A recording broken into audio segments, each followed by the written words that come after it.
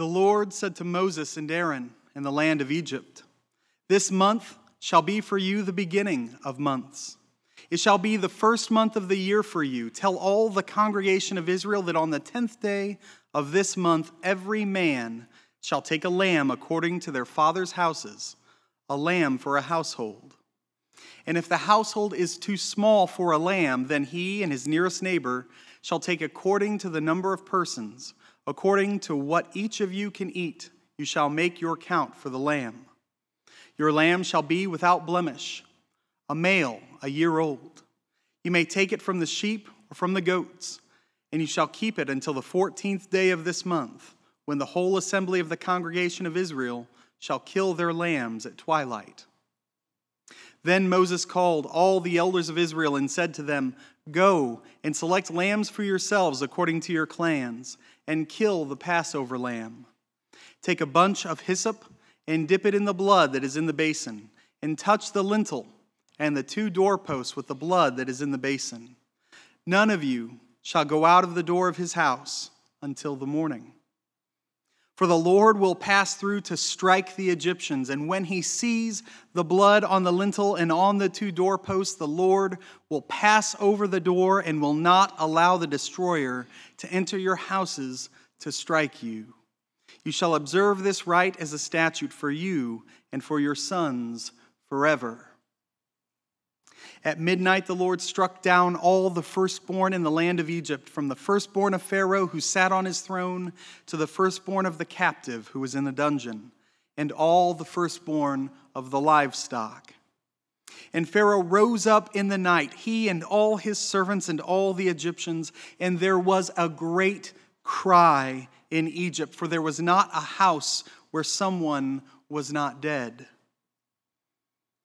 Then he summoned Moses and Aaron by night and said, "Up, go out from among my people, both you and the people of Israel, and go, serve the Lord as you have said. Take your flocks and your herds as you have said, and be gone, and bless me also." The Egyptians were urgent with the people to send them out of the land in haste, for they said, "We shall all be dead." So the people took their dough before it was leavened, their kneading bowls being bound up in their cloak on their shoulders.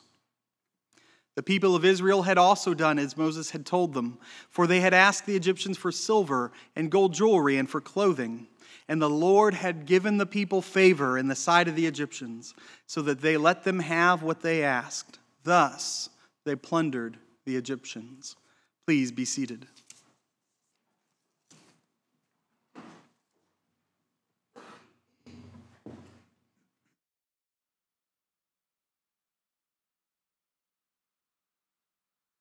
Good morning, my dear church, and how fitting it is on this Communion Sunday to be looking at the Passover passage. There's so much here that we could talk about. Unfortunately, we have to narrow our view to just a few things, but I hope that it will be useful for you as you continue to reflect on these passages and in the reading plan and obviously in our lives with the Lord. And it's funny, so spoiler alert, my application is going to come to a place of talking about resting in the Lord. And I know I was talking with Reba and Karen about this before service, just how exhausted I am. It's funny that I'm talking about resting in the Lord. It was a long weekend, and I know it was a long weekend for a lot of us with homecoming activities and reunions, and it's harvest season, and so there's just, some of us are moving, and there's just a lot of things going on. So, hopefully this will be a good word for myself and hopefully for the rest of you as well. And we've seen over these last week, as we talked about the plagues in the last few chapters of Exodus, that during each of these devastating plagues of judgment on Egypt and her false gods, Pharaoh relents, right? He goes, "Oh, okay, well, actually you can leave because there's too many gnats," or whatever it is that the Lord is doing. And he says the Israelites can go. But then after the plague ceases, by the mercy of God, Pharaoh's heart is hardened, and occasionally the text says that Pharaoh hardens his own heart. Occasionally it says that the Lord is the one doing the hardening. So finally, the Lord tells Moses, and this takes place in chapter 11, the Lord tells Moses to warn Pharaoh that something worse is coming, a plague that cannot be reversed, it cannot be halted once it's begun, the death of the firstborn of Egypt.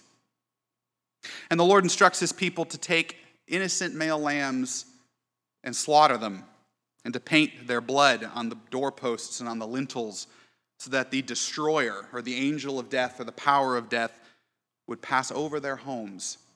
And the Israelites obey, their firstborn sons are spared. But Pharaoh does not. And he loses his son and his heir, along with many or most of the Egyptians. This 10th and final plague is terrible.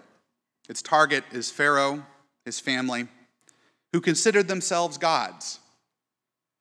But it turns out that they were only human after all. And so Pharaoh finally, heart-achingly, lets God's people go. You know, I've read this story countless times, and those of us who have grown up in church or been around church things, the Passover is a story that we've heard frequently, we read frequently, they've made movies about it. I don't know if you're like me, but as I read this story and other stories in the Bible, but this one especially, and even as I was studying for this morning, I read these verses and I wish that Pharaoh would change his mind. You know, I think to myself, and it's a fanciful thing, but I think to myself, maybe this time, right, while I'm reading, actually it's going to go another way. Pharaoh's heart will change. The Egyptians will go with the Israelites to the promised land. But Pharaoh never changes his mind. He can't, right? It's locked on the page. The story always ends the same way. It's not all bad. There's deliverance for God's people. There's weeping, gnashing of teeth for those who refuse to obey. And we find here a terrible but accurate depiction of human beings entrapped and blinded in their sin apart from the mercy of Christ. It's sobering. It's a sobering passage. And this story has long been precious to Christians because it was precious to Jesus himself.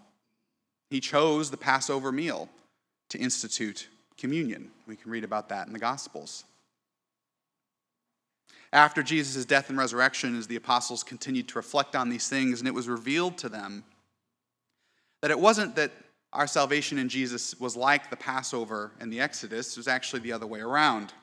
That the Passover and Exodus were previews or foreshadowings of what God would do through his Messiah.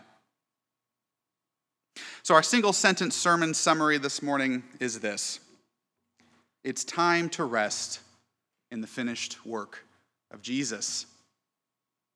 It's time to rest in the finished work of Jesus.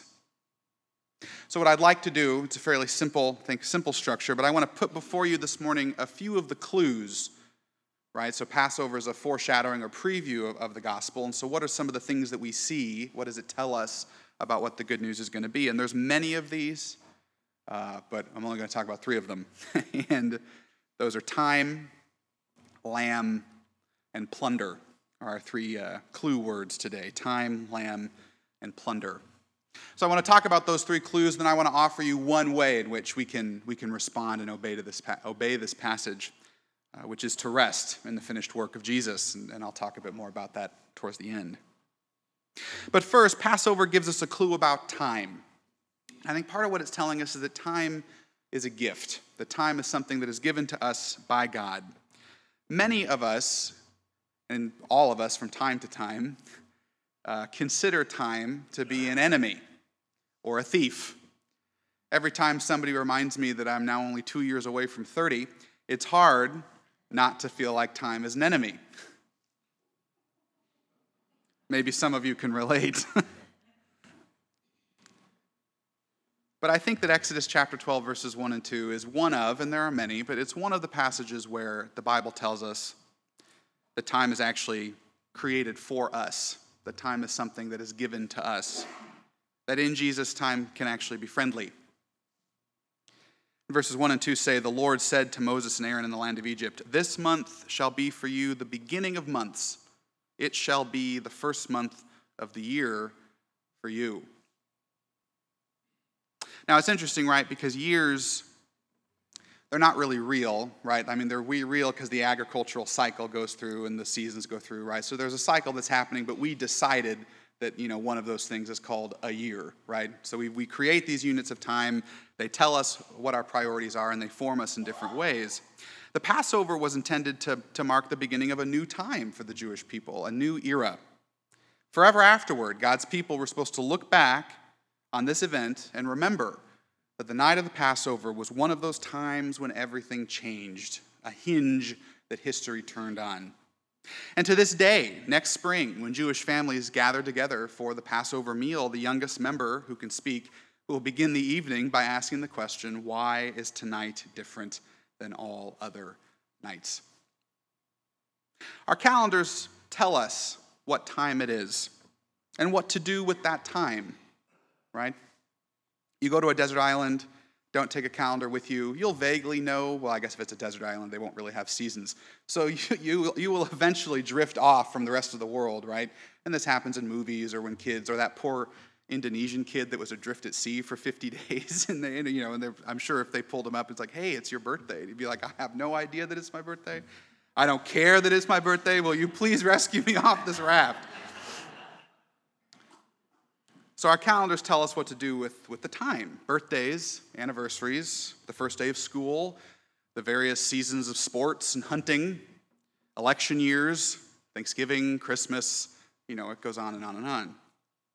If it's homecoming weekend, like it was for a lot of us this past weekend, then that means that it's time to do certain things, right? There are rituals. We don't call them that, but that's what they are. There are rituals, there are feasts, there are tasks to be undertaken to honor our community and our shared history, right? Like that means it's time. It's time to do those things. And we skipped these verses in the reading, both because it was a gigantic reading and just because I'm not going to talk very much about it. But if you read Exodus 12, you'll find that scattered throughout the story, there's these little breaks where Moses actually gives us instructions for how to celebrate the Passover after the Israelites have arrived in the Promised Land, to mark the time of redemption, right? Time is a central concern of the passage. You'll notice that a lot of the instructions are timed, right? The 10th day, the 14th day, 1 month, twilight, midnight. I think part of what this is telling us is that we are meant to live our lives in gospel time, if you will. What the Apostle Paul calls the age to come, or the new age.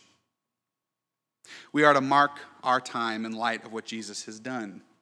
We look back on the crucifixion and resurrection as the time when everything changed. We mark our lives in relation to that.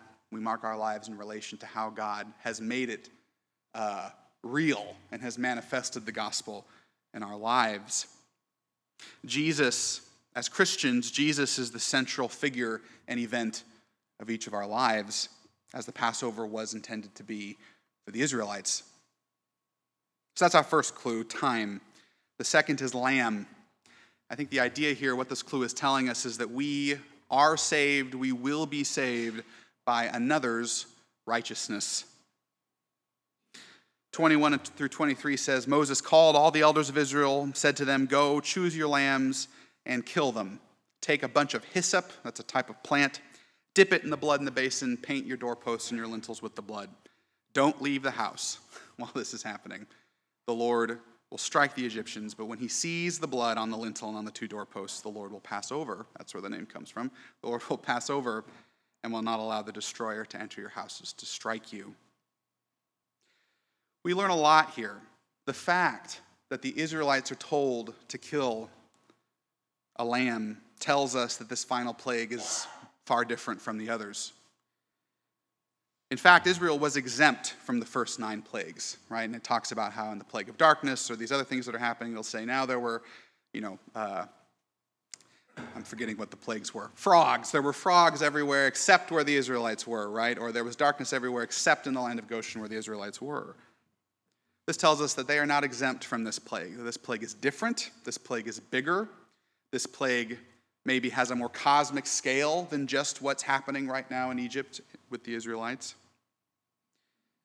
Both the Egyptians and the Israelites must face the reality of death, as must we all.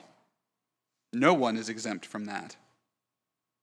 This final plague declares that while death is powerful, it's universal, no one escapes from it, It is still under the rule and might of Yahweh, the God of Israel. Death comes exactly when he calls it. Now, the Lord is king over death, which means he can deliver us from it, right? And that's really what this story, I think, most deeply is about. He provides a way of safety, open to any who will heed his word, the blood of an innocent lamb. Now, there's nothing magical about blood. The book of Hebrews tells us that, right? It's not about the blood itself. It's about the obedience that the blood represents, right? The faith that they had in the word of God, that they wiped the blood on their doors. And the blood on the doorposts didn't work because of the Israelites, because they were so good or they were, whatever, very righteous people. It worked because they had done what God said. God told them, here's what you do, right? And they did it. He was recognizing their obedience. He will rescue them. He'll do all the work. All they have to do is say yes in obedience and faith. The truth is, we cannot free ourselves from slavery to evil, right? When we like to think that we can, I think especially as Americans, there's no problem that's not big enough, that's too big. There's no problem that's too big for us to scale, right? We can climb the mountain, dam the rivers, and whatever else, make corn that can grow on Mars, or, I don't know, all kinds of things, right? There's problems and we fix them. We cannot free ourselves from slavery to evil. We cannot free ourselves from the bondage of death. They're trying, we'll stay tuned, but I'm pretty sure we're not going to be able to free ourselves from the bondage of death. We do bad things. If you don't think you do bad things, ask somebody else. They'll tell you the bad things that you do. We form destructive habits of thought, of action. We can't change our own hearts. Often when we try to do something good, it goes badly. This sin wreaks destruction in our lives now, erodes our eternal life with God. But he has provided a way out of that, a way to freedom. In the Gospel of John, chapter 1, Jesus is called the Lamb of God who takes away the sins of the whole world. Jesus is the real Passover lamb, innocent, blameless, spotless, the seal of a new agreement, a new covenant between humankind and God. If you have physical Bibles or a phone app, turn to John chapter 19, Gospel of John chapter 19, verses 28 through 30. We'll only read 2 verses, so if you have to grab a Bible, it's probably not worth it. But if it's open already, turn there.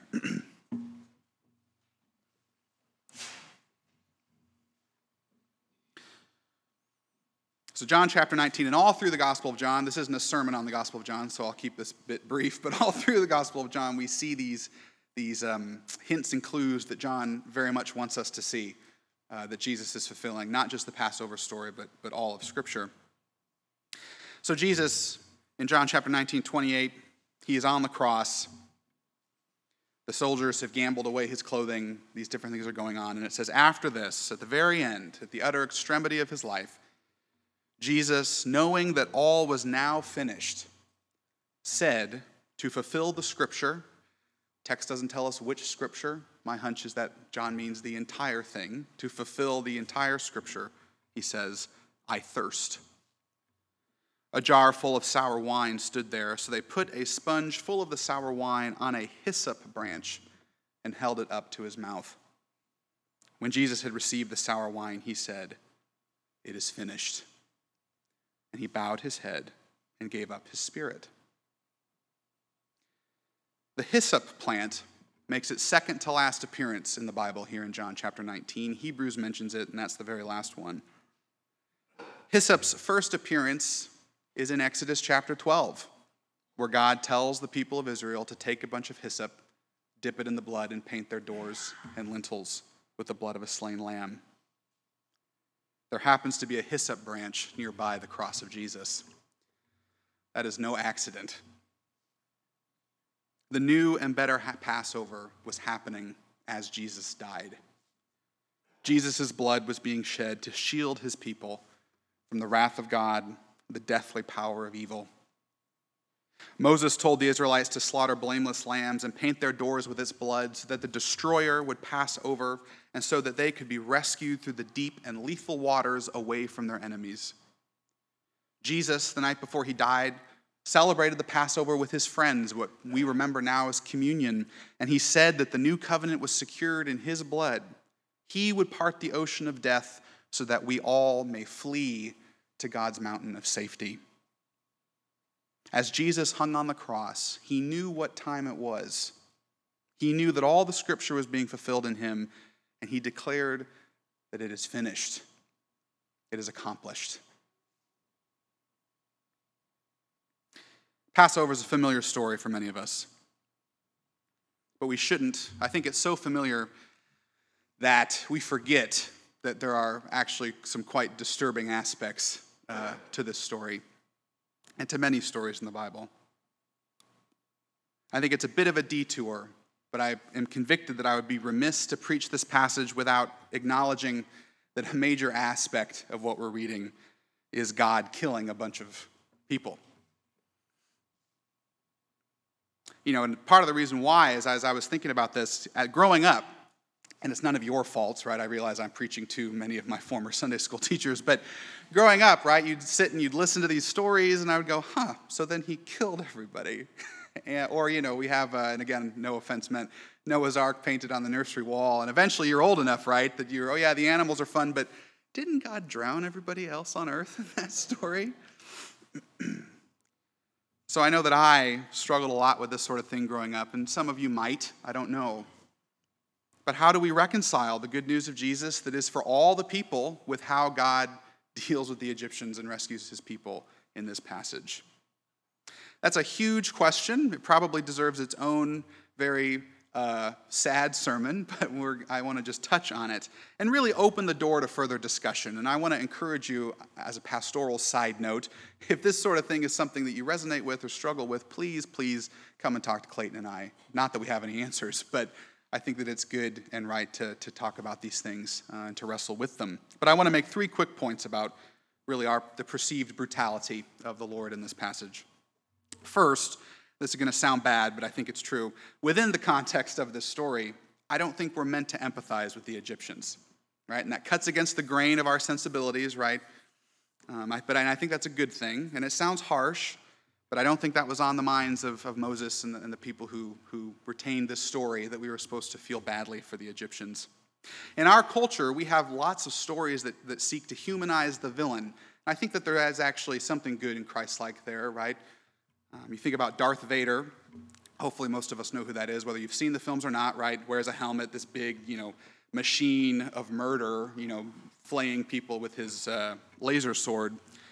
But eventually, Darth Vader takes his helmet off, right? And we find out, he's actually a man. He's got a weird egg head, but he's a man. Nonetheless, and there's a little bit of redemption there with his son, and we feel badly for him, and we ought to, right? It's a sad story. He's still a murderer and a monster, but, we do feel kind of bad for him. Pharaoh never takes his helmet off, so to speak, right? That was not part of how this story is structured here. And again, but that feels very strange to us, but we're not meant to victimize the Egyptians in this story. He represents the oppressive and arrogant empire. Now, some interpreters see the death of the firstborn as retribution for what the Egyptians did to the Israelites back in chapter 1 when Pharaoh ordered all the firstborn males to be killed. I think there is something to that.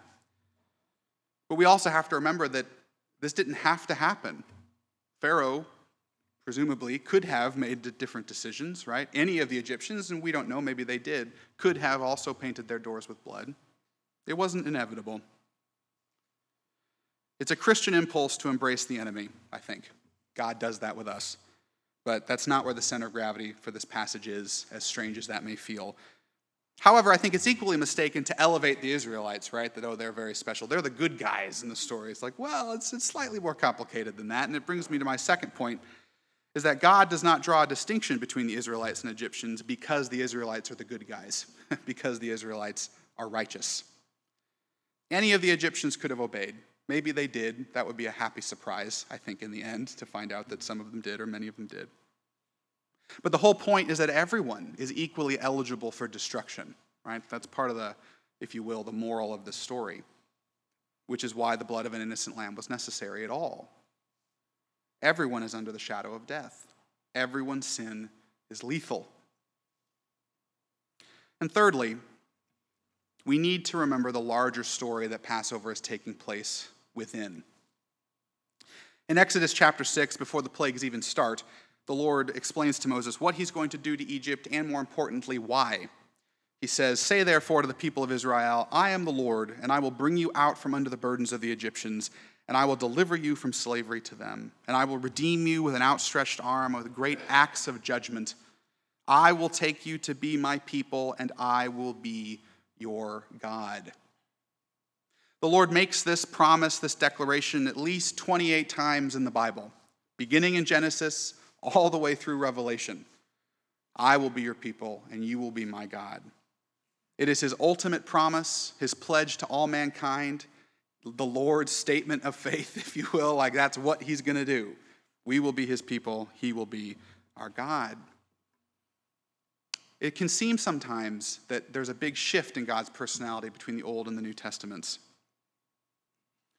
I think that, and hopefully we'll see that as we study Exodus, God's desire has always been to dwell with people. That's always been what he's after, right? But our sin and sinfulness brings out, requires, demands his righteous response. In a similar way that the stain cannot withstand the bleach, that darkness vanishes when you turn the lights on, our sinfulness causes a reaction of his holiness. The bush burns when you light it on fire. That's the bad news. I think that's where many people get hung up on a lot of these Bible stories. But that's not the end. That's not the whole picture, right? There's a whole lot more after the book of Exodus going on here. Let's not forget that at the beginning of all this, Moses saw a bush that was on fire but was not consumed. Perhaps God made the bush a little like the fire. Perhaps he made the fire a little like the bush. I don't know. Either way, from the moment Exodus begins, we're told that God is making a way for holiness to burn but to not consume, for God to dwell but to not destroy.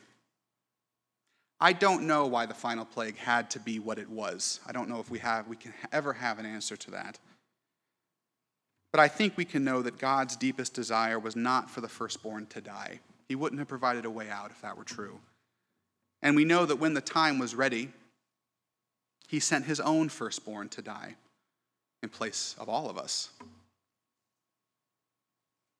So we have to end the detour there, although there is more to be said, but I have one more gospel clue that I want to share with you. The first was time, the second was lamb, and the third is plunder, which is a word we don't often use a lot, and it basically means the stuff you get to take after you've defeated your enemy in battle. I think the main idea here with plunder is that God's grace will supply our every need. And right there at the end of the passage that we read in 34 through 36, it says, "The people of Israel had also done as Moses told them, for they had asked the Egyptians for silver and gold jewelry, for clothing. And the Lord had given the people favor in the sight of the Egyptians, so that they let them have what they asked.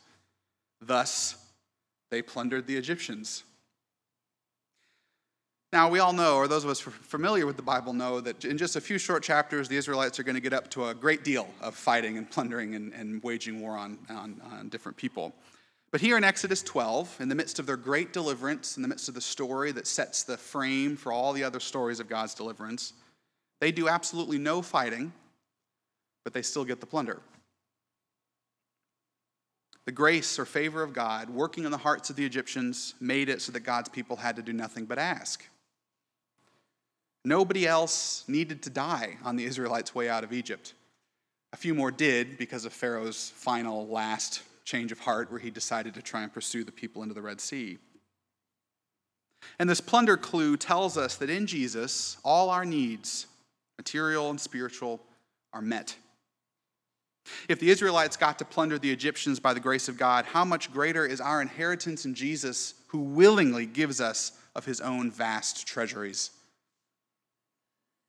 The generous grace of God in Jesus causes us to stop and think about what kind of world we're actually living in, right?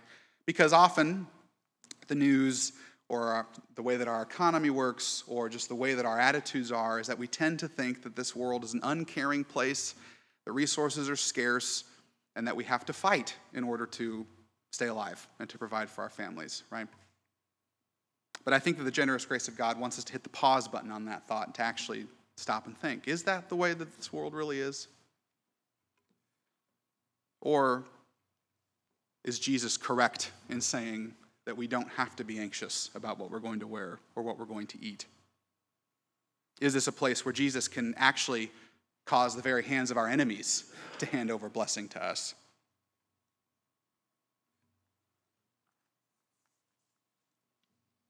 So I want to bring these three clues together and offer one way to respond to this scripture. Time is a gift. We are saved by another's righteousness, and God's grace will provide our every need. Later on in Exodus, the Lord commands that Passover be made a day of Sabbath, of rest for God's people. And my exhortation, church, is that we also would rest in the finished work of Jesus. And this is important for us to hear because I think each of us in different ways struggles with this. Americans in general are very busy people. As I said at the beginning, this was a busy weekend for me. It's a busy season for many of us. There's just a lot going on. And now that we have phones with apps, even our spare time and the time that we normally sit just sitting and thinking about ourselves or our life is now consumed with doing something else. We are incredibly busy people. Some of that busyness is good. Some of it is bad. We take on too much. We feel responsible for too much. We attempt to control too much. And in the end, we try to claim a righteousness from our own doing. What's pressing on your mind this morning, right? It's nearly 11:30. I'm very aware of that. It's pressing on my mind that I need to stop. I need to end the sermon. But what's pressing on your minds this morning is you think, yeah, I've got to do that today. Oh, I've got so much to do tomorrow, school and work and all this sorts of things, right? What's pressing on our minds? Or the things that you habitually don't do, but for a long time have felt that you should. And that list, for a lot of us, is probably very long. The things we should be eating, the things we should not be eating, books that sit unread, emails. You know, some of you, Caleb, my brother, isn't here, so I'll make fun of him, but his email app has like 15,000 unread messages on it. I mean, he's resting in the Lord. He didn't even need to be here. He doesn't read it. He doesn't read it.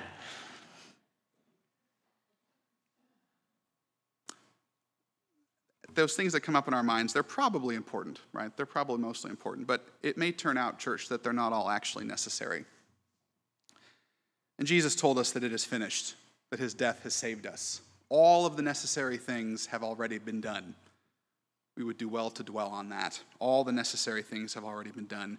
Our own discipline, planning, determination, duty, and obedience will not save you or anyone else. Resting in the Lord can mean dedicating a day to Sabbath rest, which I know is a practice that many of us at Calvary already do, and I commend you for that and urge you to continue.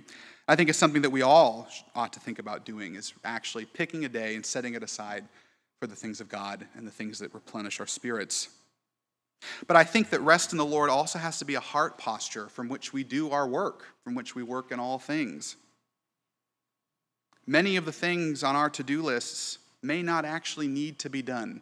Man, we feel like we need to do them, but they may not actually need to be done, and we have an opportunity to leave them at the foot of the cross this morning. I can't tell you what to set aside, right? I could talk about my own life, but I can't tell you what you need to just not do. I'm not the judge. But Jesus is the judge, and he's telling us the time of striving and strife is over. We don't have to fight for survival. We're saved. He will provide all of our needs. Now, we ought not be irresponsible in Jesus' name, right? And the New Testament speaks to that, the folks who just sat and waited for Jesus to come and take them. If you don't ever work for your food, then he'll be there to take you sooner rather than later. But we're not supposed to be irresponsible in Jesus' name. If we've made promises, we have to fulfill them. If people are counting on us, then we have to follow through. But in the freedom of Christ, we are the masters of our schedule, church, not the other way around. We are no longer slaves. Let us live like that's true, church. And I mentioned at the beginning, this is my final thought here, that when I read the story, I wish that Pharaoh would change his mind, that the Egyptians would go with the Israelites to the promised land.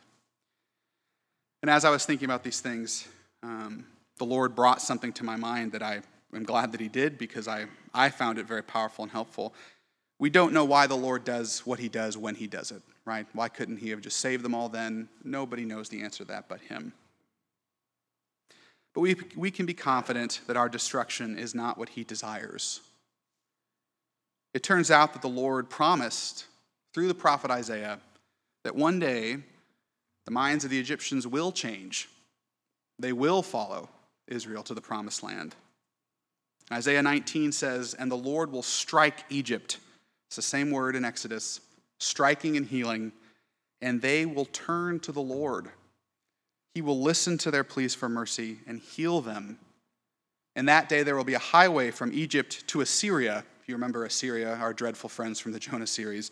"A highway from Egypt to Assyria, and the Egyptians will worship with the Assyrians. In that day Israel will be the third with Egypt and Assyria, a blessing in the midst of the earth, whom the Lord of hosts has blessed, saying, 'Blessed be Egypt, my people, and Assyria, the work of my hands, and Israel, my inheritance.'" What wonders the Lord does and promises on our behalf, people of God. All we have to do is receive it, say yes to him in faith and obedience. Brothers and sisters, my prayer for myself and for all of us is that we would find rest in the finished work of Jesus. In his name, amen.